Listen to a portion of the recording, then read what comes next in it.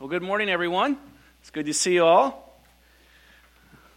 I guess if you weren't in here for Pastor Walgast announcements or somebody's just joining us on the live stream, this is our Men Encouraging MIM send-off day while we're all wearing our plaid.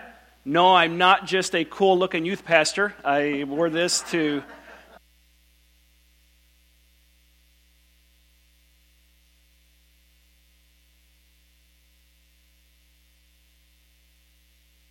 first few verses of chapter 16, and we're going to be talking about a giving heart.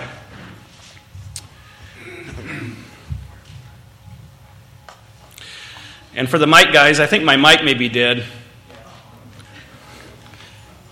Use the pulpit. Yeah, we'll use the pulpit. Well, let's eject this then.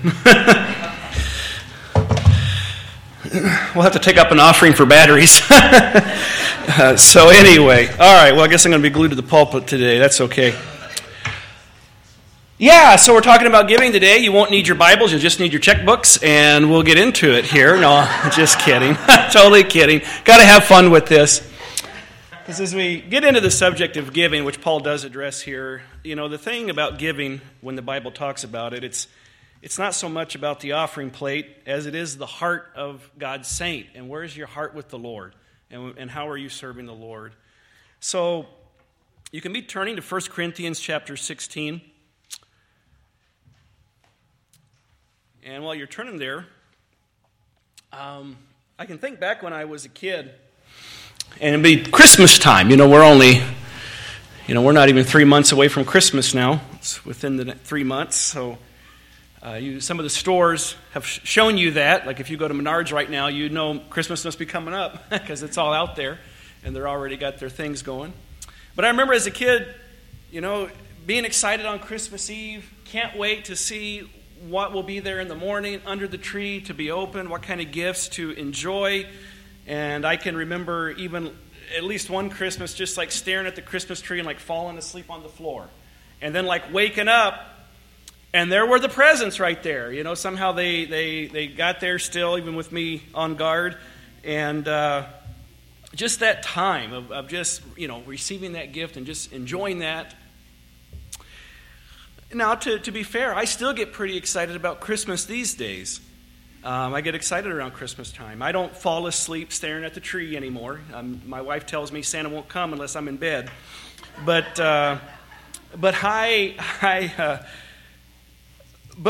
what gives me joy has changed about Christmas. And it's not so much to see what I'm going to get, but what I love is to see the face of my kids when they open what I've given them, or a friend of mine, to see their joy and excitement on what I can give, what I can provide them. I can provide a blessing in that way.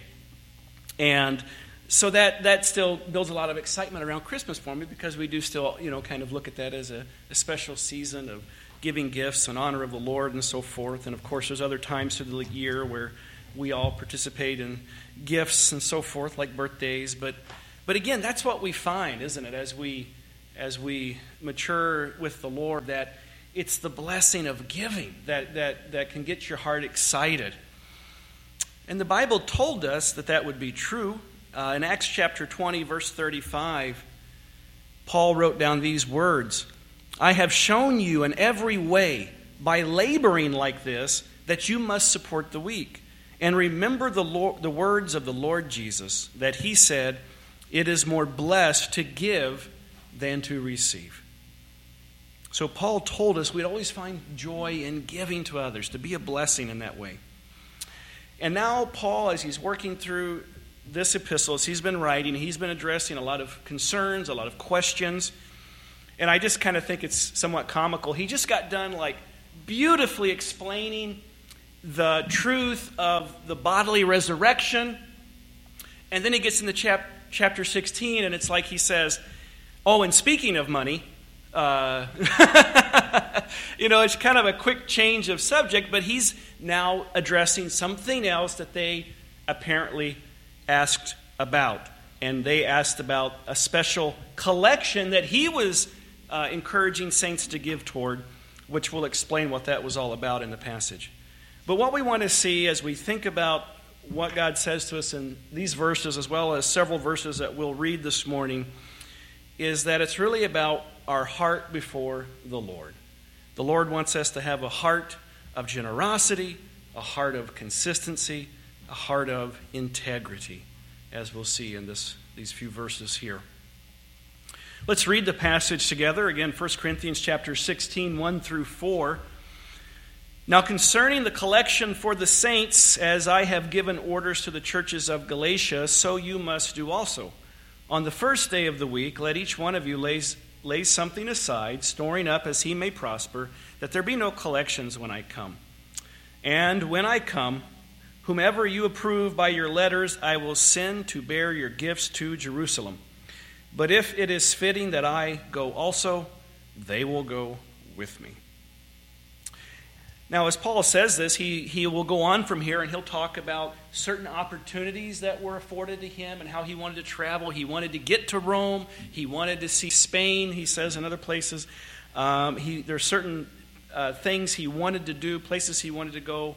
And he talks a lot about people in this final chapter. And you'll see him mention a lot of brothers and sisters in the Lord and things that how he had been blessed by them and some things going on.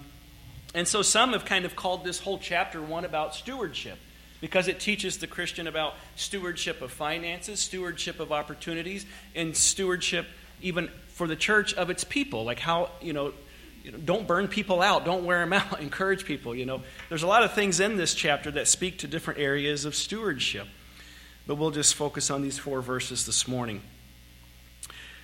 So first of all, Paul talks about this collection for the saints. He says, now concerning the collection for the saints, and now concerning is telling you he's going on to a new subject. He uses that through this book. You go through 1 Corinthians several times, you see him use this phrase, now concerning, and he'll address the issue. Apparently the Corinthians had questions about certain things, truths, and this issue about the collection for the saints.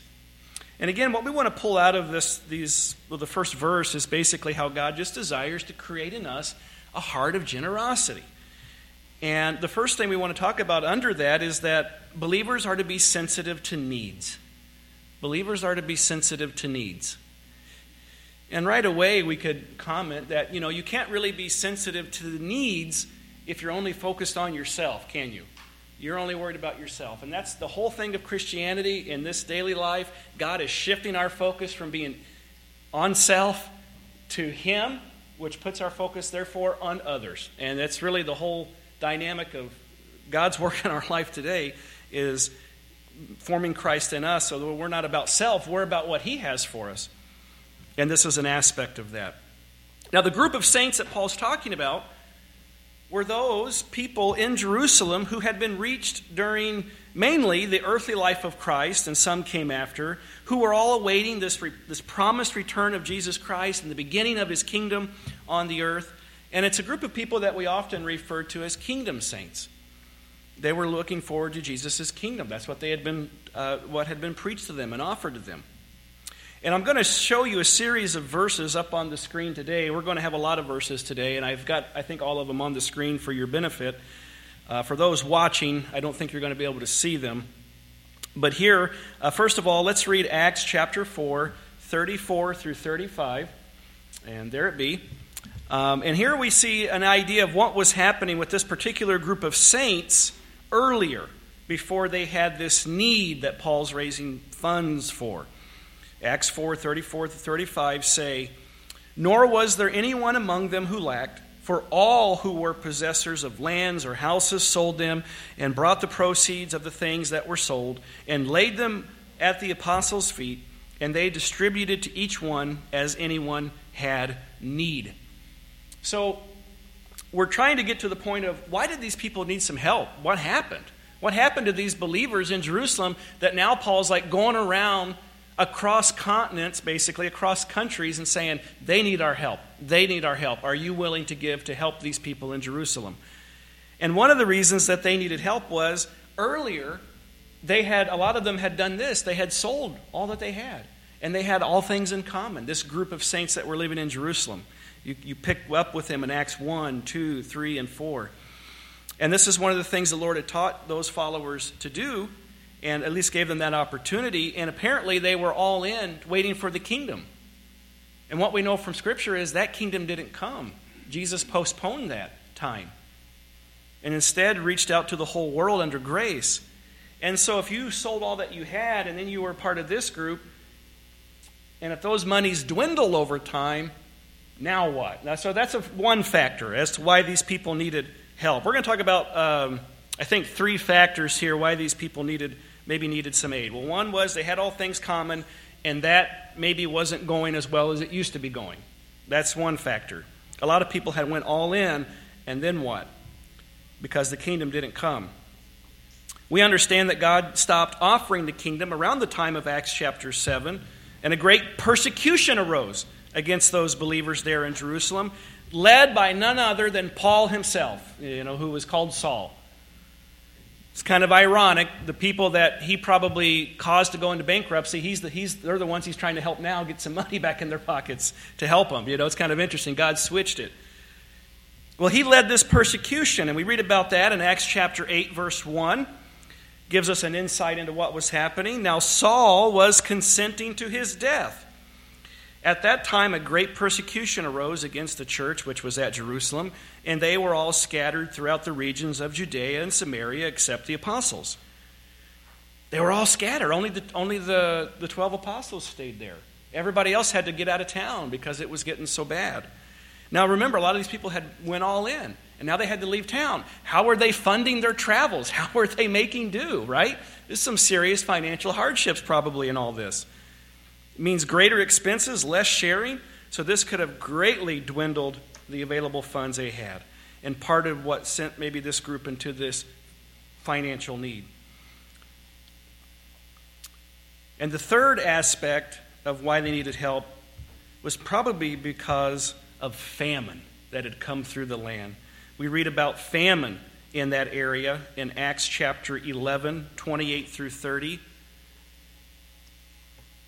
It says there, "Then one of them, named Agabus, stood up and showed by the Spirit that there was going to be a great famine throughout all the world, which also happened in the days of Claudius Caesar.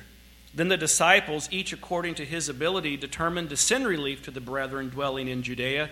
This they also did, and sent it to the elders by the hands of Barnabas and Saul." So there was this worldwide famine, and that would have put greater hardship upon the saints who had been scattered from Jerusalem, and now some had apparently come back by this time. The church was still functioning there. But they had been in some ups and downs, right? And now, famine. And you see in Acts 11, this was the church in Antioch, which was north of Israel, and they actually sent funds at that time by the hands of Barnabas and Saul, otherwise known as Paul. And so from that point on, it seems like Paul was trying to help these brothers and sisters in Jerusalem because of their provisions had been hit so hard by the circumstances that had come in. All that to say, there was a great need. There was some brethren who loved the Lord that were really on hard times. And we know Paul loved his kinsmen. Paul loved his fellow Jewish people, and he wanted to help them. And he began a part of his ministry was to encourage Gentiles. Will you help these people in need? And he actually even tells the Gentiles in some places, some of our spiritual blessing actually comes through that people. Christ came through Israel. It's like if it wasn't for Israel, it wouldn't be Christ, and you wouldn't know Christ, and you wouldn't be blessed. So he's like, well, you in turn help those who have come before, you might say. So again, the whole idea is sensitivity to needs. What's the need? How can I bless somebody in need? These saints were in need, and it comes up in Paul's writings. Earlier we read Romans 15. We'll talk about that maybe a couple times. But anyway, that's another passage where it talks about this special collection. But again, people were in need. And all that to say, what do we do when we hear about needs? How do we respond? See, Paul wanted to see it in the churches that he planted in their relationship with the Lord. He wanted to help them develop a giving heart. There's others out there that could be blessed through your very hands. And that's the work of God, to bless others. So believers are called to be sensitive to needs. Believers are also called to support ministry. Another way we could talk about this idea here. Believers are called to support ministry. When we read 1 Corinthians, we're peering into the time around 54 AD. Again, Paul is traveling. He's now on his third apostolic journey. If you read through the book of Acts, this is his third apostolic journey. And he spent time in Corinth, and we're pretty sure he was in the city of Ephesus, writing back to them later. And again, he's asking the members of the body of Christ to help support these poor brethren in Jerusalem. People were in need, believers could help. And he's looking for that heart of generosity that God creates in the believer. And we understand that it's when our hearts are directed toward the Lord because of His grace, we in turn, again, direct our hearts to others. And we have that desire to bless others that God puts within us. Let me read another verse to you. 2 Corinthians 8:5 describes such believers in whom God has created a heart of generosity. It says there, and not only as we had hoped, but they first gave themselves to the Lord, and them to us by the will of God. Again, they first gave themselves to the Lord, and then to us by the will of God. That's the heart God's seeking to create in all of us. Not one, listen here,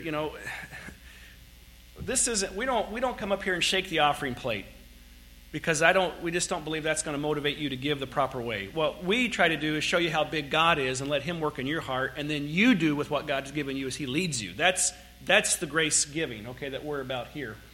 But this is what giving is all about. You give yourself to the Lord. That's giving, first and foremost, right? I don't want you to put anything in that box back there unless this is true of you first, okay? Will you promise me that you won't give unless you're giving because you think God's leading you? How about that? How about that for a pledge this morning? Because I want it to be God's work in your heart, not ever obligation or you think you need to do this to be a good Christian. No, God's already made you loved and accepted in Him. So what is that doing to your heart? How do you want to bless? How do you want to help? How do you want to help ministry and needs and so forth? They gave themselves. That's true giving right there. That's the heart of generosity, because you're going to see everybody wants to make a big deal out of money, but this goes far beyond money. It's your whole life. Romans talks about being a living sacrifice. That's all that you are and all that you have, right back to the Lord. That's the Christian life. It's that radical. It's all for Him. We give ourselves to the Lord. That's what it's about. One who gives his heart to the Lord himself becomes like God, which means he becomes a giver. Again, Paul is sharing the need with the churches of Israel of what was going on in Jerusalem. He does that in several places. Again, we read Romans 15, 27 through 33 earlier. He talked about it to the Romans. He talks about it here in 1 Corinthians 16. And actually in 2 Corinthians 8 and 9, chapters 8 and 9, he talks about it. What's interesting is usually when Paul talks about financial giving, he's usually talking about giving to the people in Jerusalem. Almost all the passages we turn to, he actually has a specific need in mind. But we kind of understand principles out of that help govern how we handle money and how we handle our whole lives. But one of the things interesting, as we've commented, of how people in Israel were in need, and so Paul's appealing to the members of the body of Christ spread out through the Gentile world to help, is that for millennia, God had used Israel as His channel of blessing to the world. And now He's using the church, the body of Christ, as His channel of blessing to the world. Because we're here to be ambassadors of Christ, share the gospel with people. We're passing on God's spiritual blessings.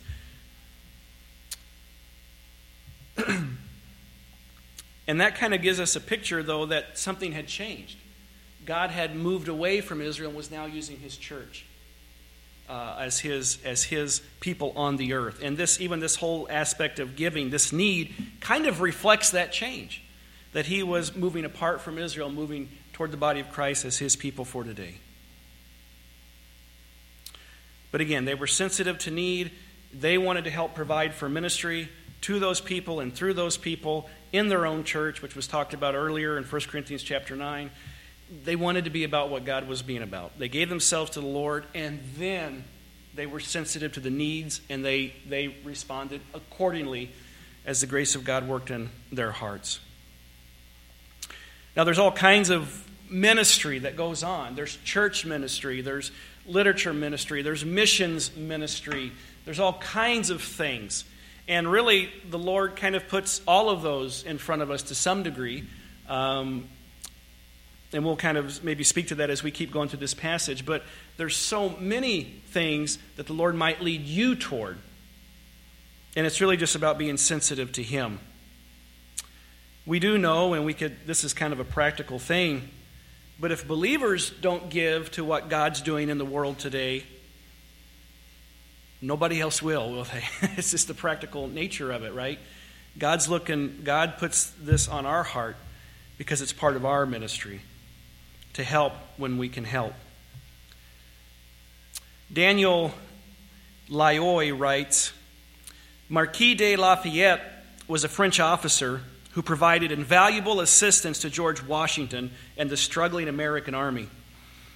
After the war was over, he returned to France and resumed his life as a farmer of many estates. In 1783, the harvest was a terrible one, and there were many who suffered as a result. Lafayette's farms were unaffected by the devastating crop failures. One of his workers offered what seemed to be good advice to Lafayette. The bad harvest has raised the price of wheat. This is the time to sell. After thinking about the hungry peasants in the surrounding villages, Lafayette disagreed and said, "No, this is the time to give. God blesses us not just for our own benefit, but also so that we can be a blessing to others in need. The tendency to hoard and try to build up more and more is a dangerous one, and the best antidote to greed is to be a generous giver. There's certainly no shortage of people in need today, and while we cannot meet every need, if we do what we can, God will multiply resources so that it is enough." And that ends the quote there. But again, we understand that, right? God blesses us so we can bless others. That's the heart. That's the heart. Because it's already all His, right? But God, again, He wants to create in us this heart of generosity. And that's what we see here. One of the applications is coming out to us here. There's people in need. Will you be willing to help them? We move on to verse 2. And he says, "On the first day of the week, let each one of you lay something aside, storing up as he may prosper, that there be no collections when I come." Now, basically, he's giving them advice here as to how they would to manage these funds, take them. So when he came, there wouldn't be all these special offerings. They would have already been given to this, and it's like it's ready to go, and we can send it out, and it's going to go to Jerusalem. And we'll see how it goes in the next couple of verses. But what we want to pull out of this is the idea of a heart of consistency. A heart of consistency. You know, the Christian life isn't just responding to a crisis here or there and having a isolated victory here and there sprinkled throughout life. Like, God called me to be a generous giver, and I gave one time. It's like, yeah, right? He wants to continue to create in you that heart and continue to use you and bless you to bless others in a consistent manner, in a continual manner, right? It's not just a one and done, or I did it once and, well, I did it a few times. It's like, no, He wants to create a heart of consistency. And this verse speaks to that. And we're going to lift 3 principles from verse 2 here. And the first one is the Lord teaches us to give regularly. He teaches us to give regularly, as we're just kind of describing. God doesn't just give us one opportunity. He puts continual opportunity to be a blessing. And just as He continually gives to us in our daily life, He uses us to give unto others of our time, of our finances, but of ourselves. We notice here that it was on the first day of the week that they were to lay something aside, storing up as they may prosper. So first of all, let's just comment that the first day of the week, that was Sunday. It's the same day we're enjoying today. In that time and culture, that was the first day. Sunday's the first day, basically. And it was the tradition of the believers to come together on the first day of the week to glorify the Lord, to worship, and obviously they gave as necessary, as needed. They gave on that day. It's the time they came together. Acts chapter 20, verse 7 speaks of the believers at Troas, where we first read about this kind of a traditional time of set aside to the Lord. That verse says, "Now on the first day of the week, when the disciples came together to break bread, Paul, ready to depart the next day, spoke to them and continued his message until midnight." And it's just that we continue this tradition, really. And that's all it is a tradition. It's not commanded. It's never commanded in the Scripture. Some people connect it to the day of resurrection. The Lord rose on the first day of the week, which would have been a Sunday. And some think that's very much what motivated Christians to say, like they were almost like weekly celebrating the Lord's resurrection. That makes sense to me, like why wouldn't you, right? And it is kind of like a weekly anniversary when the Lord came out of the tomb. But it became it was what was probably available and what they were able to do, and it kind of came apparently sort of what most Christians did. And the other nice thing about that for the people at that time, especially when a lot of the churches also had some Jewish constituents, they had some Jewish believers. The Jews could still go to synagogue because they did that on Saturday, which was the Sabbath. That was the Jewish Sabbath, which actually was the seventh day, which is Saturday. So if you were a believing Jew at the time, you could go to the synagogue and try to reach out to your brethren, but you could still get together with the saints the next day. It makes sense, right? You can kind of keep opportunities open there. And that's, Paul, a lot of times when he went into a place, he'd go to a synagogue and try to reach out to the Jewish people. Hey, you know Scriptures. You know about the Messiah. I'm here to tell you he came, and he died for you, and he was buried, and he rose again the third day. And he would offer them salvation through Christ. But then they could have a time when the believers could come together the next day. And that seems to be kind of what helped to kind of shape why even today we come together on Sundays, just generally speaking. And largely our culture had adjusted to that. Not as much these days as it used to, where there's more hindrances.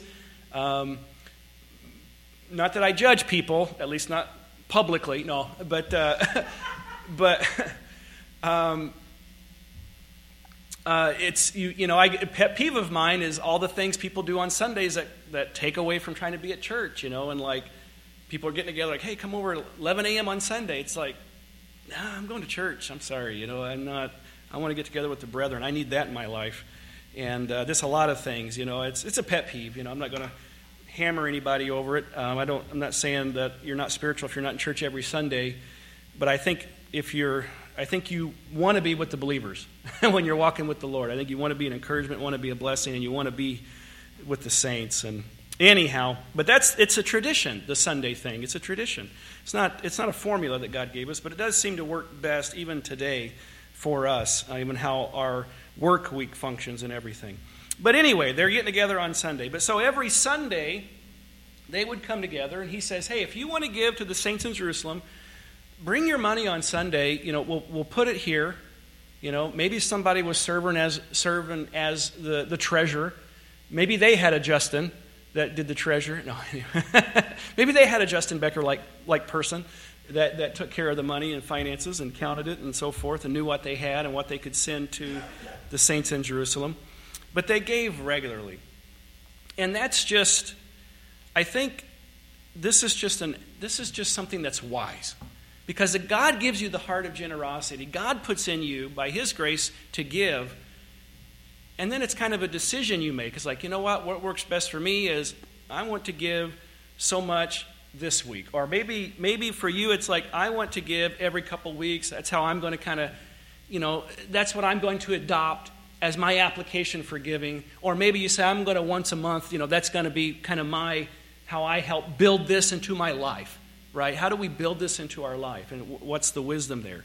And so regular giving seems to be something God says to us is like, this helps you kind of stay in that mode of wanting to bless, and not Because I'll tell you what even happens to me is sometimes you'll look over and be like, oh, wow, I forgot about this for a while. I've forgotten, I want to give, but if it's not like built in, you forget, right? You just forget about things. And so maybe you want to put on your phone right now that you want to give to Falls Bible Church every week. I'm not saying you should, but I'm also not saying you shouldn't. No, I'm just kidding, guys. I'm trying to bring a little humor here, okay? I'm just being silly up here a little bit. But again, regular giving is the application of this heart of generosity, because then it becomes a heart of consistency. I don't want to bless just once and then check that off my list. I want to be a continual blessing to my church, the people's needs around me. I want to be that person. So the Lord teaches us to give regularly. The Lord also teaches us to give personally. He talked about how each one was to lay something aside. Each one. And so what this is about is really like how God guides each one. He leads each of us. And what each one gives is not going to necessarily be exactly the same. That's not what he's calling us to. He's going to call each one to us to give as he prospers, as he makes us able, as he leads us. That's coming up here in just a second. But he calls upon each one to think, what can I give? 2 Corinthians 9:7. Great verse. Getting back to what's going on in the heart. 2 Corinthians 9:7 says, so let each one gives as he purposes in his heart, not grudgingly or of necessity, for God loves a cheerful giver. Again, it's what's going on in the heart, and what is God leading you to do? That's what this passage says. We don't want giving to be grudgingly or of necessity. It's not going to be passing around the offering plate till we get the quota. I've seen that. We're not doing it here. We're not doing that here. I've seen that in places. It's not going to be of necessity. I'm not going to tell you that you're supposed to give so much every week or whatever. That's between you and the Lord. Giving's always between you and the Lord. But the Lord does say, but between you and him, what do you want to do for me? It's not about what the brother next to you is doing. It's where are we at? The Lord says to us, where are we at? Where's your heart with me? How can I bless through you? And you know what happens when each one gives, then it doesn't rely on one person burdened to carry all the load. That's body life. God never calls any of us to bear burdens alone, financially or otherwise. It's always about a sharing. It's always about a commonality. It's always about our community as a body of believers. And as each one gives, as God purposes in their heart, the Lord works it out. And guess what happens? Guess what we see? Needs are met. New furnaces are installed and working this morning, right? Because it wasn't just on one person has to do it, or one person alone. You got to get all this money raised. It's all on you. Produce or get out. That's what some pastors hear, by the way. That's a sad, tragic version of what God talks about giving in Scripture. 2 Corinthians 8:13-14 speaks to this. Paul says, for I do not mean that others should be eased and you burdened, but by an equality, that now at this time your abundance may supply their lack, that their abundance also may supply your lack, that there may be equality. That there may be equality. And what he's talking about there is giving everyone an opportunity to bless. Giving everyone an opportunity. And there is some wisdom in making needs known so people can know, like, oh, I really want to help that person. I had something come across my desk earlier in the week. Some people I know going onto the mission field. And the Lord, that kind of struck my heart. And I gave something. I wanted to give to him. I wanted to help him along, So I responded to that. So I think there is something in letting things be known. But then it's up to the Lord to work. And what he's talking about in the passage we just read in 2 Corinthians 8:13-14 is, again, this need of the saints in Jerusalem. And Paul was letting all the churches know, hey, you can help and you can help. And then nobody has to carry it all by themselves. No one church is trying to take care of the saints in Jerusalem, but it's the body at large ministering side by side in this. So he calls us to give personally, to decide between the Lord, what can I do for the Lord? How can I bless others if in a financial sense? But really in all the components of our life. And again, giving is not to be policed by the church. It rests between God and the individual alone. And it must be motivated by God. And it must be from the heart. Otherwise, your money's no good here. I don't want it. Nobody here wants it. Another principle we'll pull out of this text, the Lord teaches us to give proportionately. Proportionately. And we just want to speak to how he said, each one lays something aside, each one would store up as he prospered. Is this the idea of proportionate giving? You know, each one is blessed differently. Not everybody has the same amount to give. Not everybody's working with the same context of life, circumstances, wages, you know, and so we never want to be about judging somebody's numbers, you know, or trying to sit back and say, I think you could squeeze out a little bit more. You know, I know how much you make. I see what you're putting in, you know. That's ungodly. Sorry to say. No, I'm not sorry to say. It's just not godly.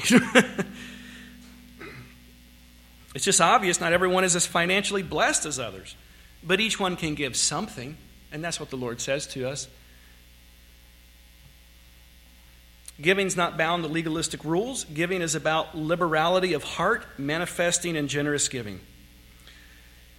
And it's about how the Lord supplies. 2 Corinthians 9, 10 and 11 really puts the focus on how God supplies.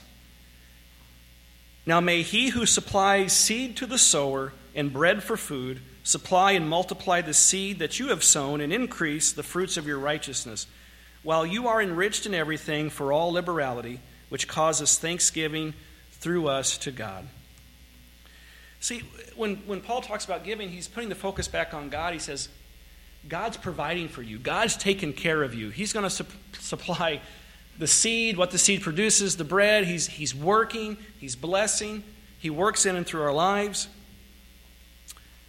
And he does all that so we can too be liberal, that we can be a blessing. That here's the perspective. When you realize God's providing for you, you're not going to be hoarding everything that comes your way, because you know you don't need to. You know you can hold everything with open hands. And so if somebody has some need, you're not always like having to do all the accounting and calculation and if I do that, then you can just say, no, I can meet that need, I can give. Because you know your God is taking care of you. And that's what he puts before us. God's taking care of you to free you to be a blessing. And as he does that, like Paul says in the passage we read, all thanksgiving goes back to God. It's always to his glory. He supplies to us, we glorify him. If we give to somebody else, it's for his glory. It's all back to him. It's all God working in and through his people, this beautiful thing he does through our hearts.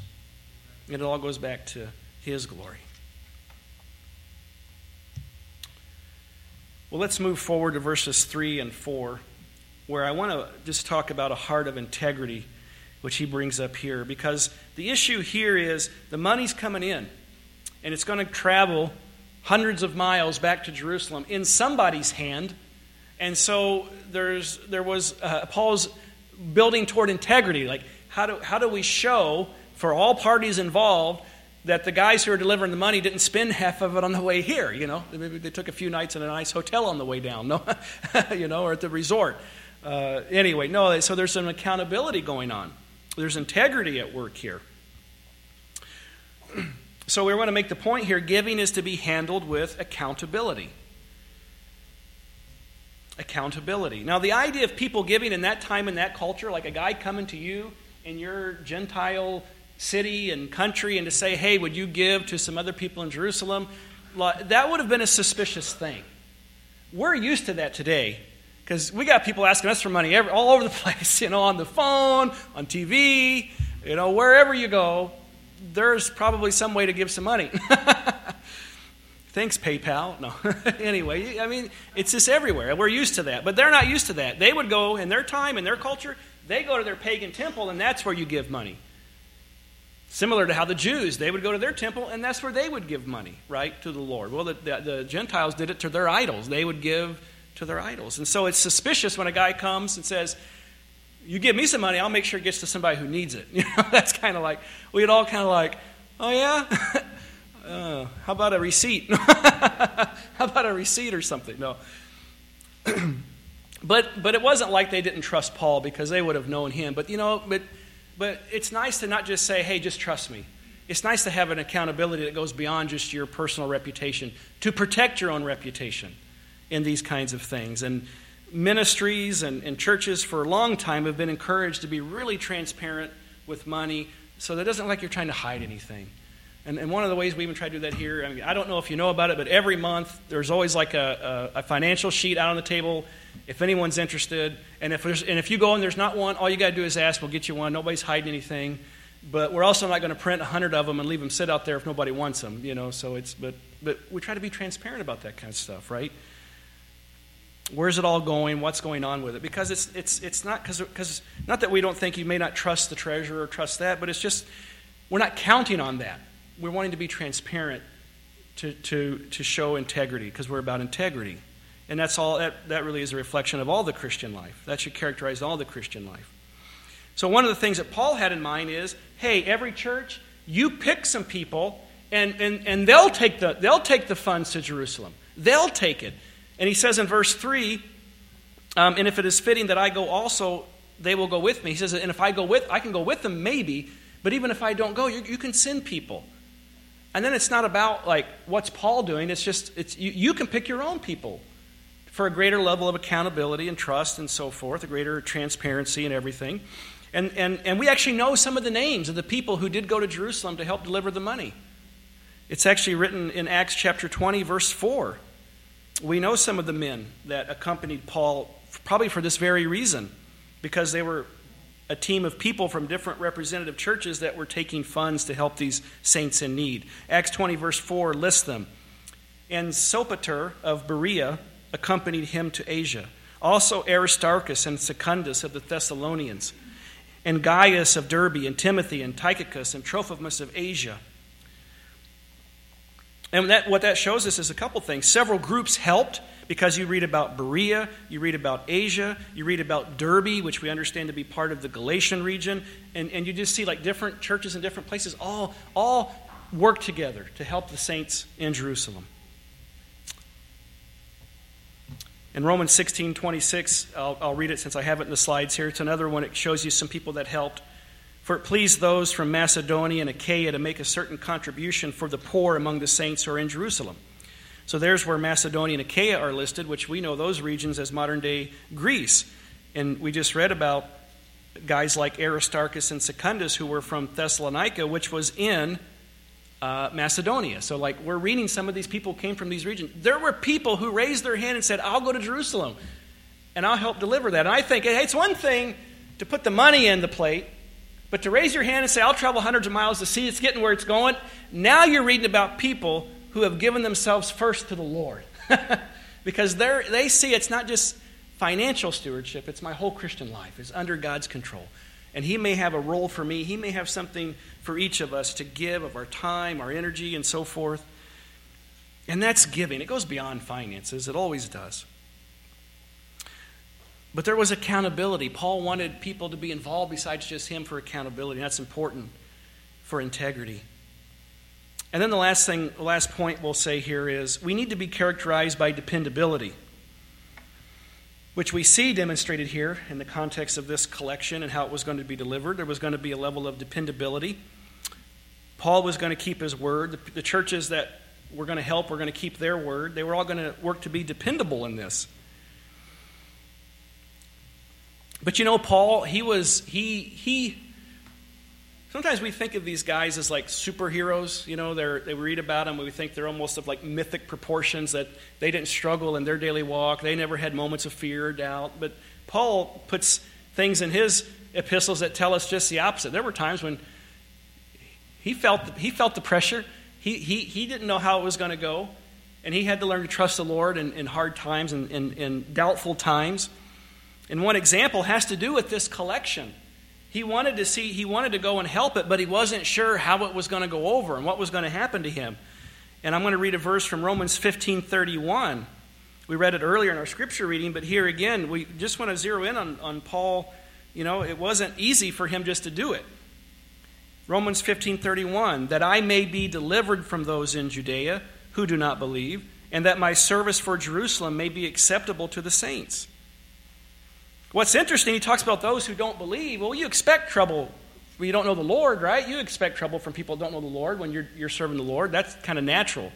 But he also says, I hope that my service be acceptable to the saints in Jerusalem. And so he wasn't even sure if he came to Jerusalem and he had all these funds and these guys, that they were even going to really appreciate it.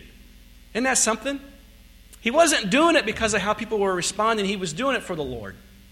And that's how we're called to give. It's not about the results. It's not about, if somebody thinks I give, they're going to like me more or whatever. I mean, fill in the blanks there. But it's never about external praise or anything like that. It's God working on our heart. But even though this trip could cost Paul, he kept his word. He still moved forward. These men that we read about just a little bit ago, some of these guys are Gentiles going to Jerusalem, and it's heated times. There's persecution and things. And the unbelieving Jews can be pretty harsh toward those who are saying, hey, we're saved by grace alone today, and you don't need circumcision and you don't need the law. That got them riled up a lot of times in the book of Acts. And they're going into this, kind of like going into the hornet's nest and saying, hey, I want to come bless you. Does somebody need a hug? They're going into the hornet's nest, but they're going because they first gave themselves to the Lord. And they said, I'm going to go, I'm going to do it. And then they kept their word. That's dependability. When you keep your word. See, that's giving of yourself. When you're dependable, you're actually giving yourself to someone else. When you say, I'll be there at 3 o'clock and you're at 3 o'clock, you've given a gift of dependability to that person. You've given the gift of integrity, in a sense. We want to be dependable in giving, certainly, but we want to be dependable in all things. We want to keep our word, be on time, be someone people can count on. Again, that's a heart given to the Lord. 1 Corinthians 4:2 says, moreover, it is required in stewards that one be found faithful. Faithful is really another word of saying dependable, so you can be counted on. A steward, someone who's entrusted responsibility. You don't want to entrust responsibility to somebody that's not responsible, right? In any aspect of life. And so God says, we as believers, hey, be responsible, be dependable, be the people that people can count on. Because that's a great blessing. John Templeton tells this story. A friend once took a car to a mechanic who was able to find several things wrong with it in addition to the original problem. To fix it all would cost about $700. He went to a second mechanic who said that a lot of what the first mechanic was recommending was not really necessary, at least not right away. You ever been there? Second opinion. The second mechanic said he could have the car up and running for less than $200. And if the other problems occurred down the line, he would address them at that time. Not surprisingly, the friend chose car mechanic number 2. This mechanic settled for under $200 when he probably could have gotten another $300 or $400 out of his customer. But his honesty and commitment to looking out for what was best for his client earned him a customer for life. What he lost on that first day, he more than made up for in the months and years to come. His dependability, his honesty, his integrity was rewarded because he showed himself to be a person of integrity. And God calls us to that too. Well, there's a story told of a woman who went to the store one day, did some grocery shopping, and came back out to the parking lot, went up to the vehicle, and as she was carrying her bags, she saw 4 men in the car. She kind of got panicked. She got scared. She dropped her groceries, and she was a concealed carry person. She pulled out a handgun, and she yelled at the men in the car, "Get out of the car!" And they all took off, running out. They went on. They ran out of the parking lot. Well, she leaned on the car a few minutes, got her heartbeat down, got her breath, got calmed down, put her gun back in her purse, opened up the back seat, put in the groceries, went up, got in the front seat, took her key out, put it in the ignition, and she couldn't get the key in the ignition. It wouldn't fit. And she tried that for a little bit and then realized, this isn't my car. And she looked down a few paces and she saw a car this car looked just like hers. No, there was her car just a few away. So she went, loaded up her groceries, went right down to the police station, went into the police station to turn herself in and tell the sergeant on duty that she had done this to some guys and probably scared the daylights out of them. And she went in and told the cop, and he just started laughing at her and pointed at the other end of the counter where there were 4 guys filing a report that they'd been carjacked by an old woman with thick glasses that wasn't even 5 foot tall, carrying a large handgun. No charges were filed. You see, she thought it was her car, but it really belonged to someone else. And we think our lives and our finances are our own, but really they belong to God. God wants each of us to possess the heart of giving, so each one of us can experience the greater blessing of giving, which showcases His love for others.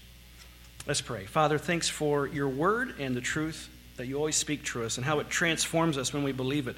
And Father, may these things speak to our hearts today, Father. I know it speaks to me, Lord, and just going to you to know, how can I continue to be a blessing, Lord? How can I continue to be a blessing and let your grace lead me? We just thank you for opportunities you give us, Lord, whether it's to give or to serve, to minister, to give of our time, just to spend time with people, to give of our talents. Whatever it is, Lord, it's all for you. And may each of us continue to live as living sacrifices surrendered to you, and you're working in our hearts. We give you thanks in Christ's name. Amen.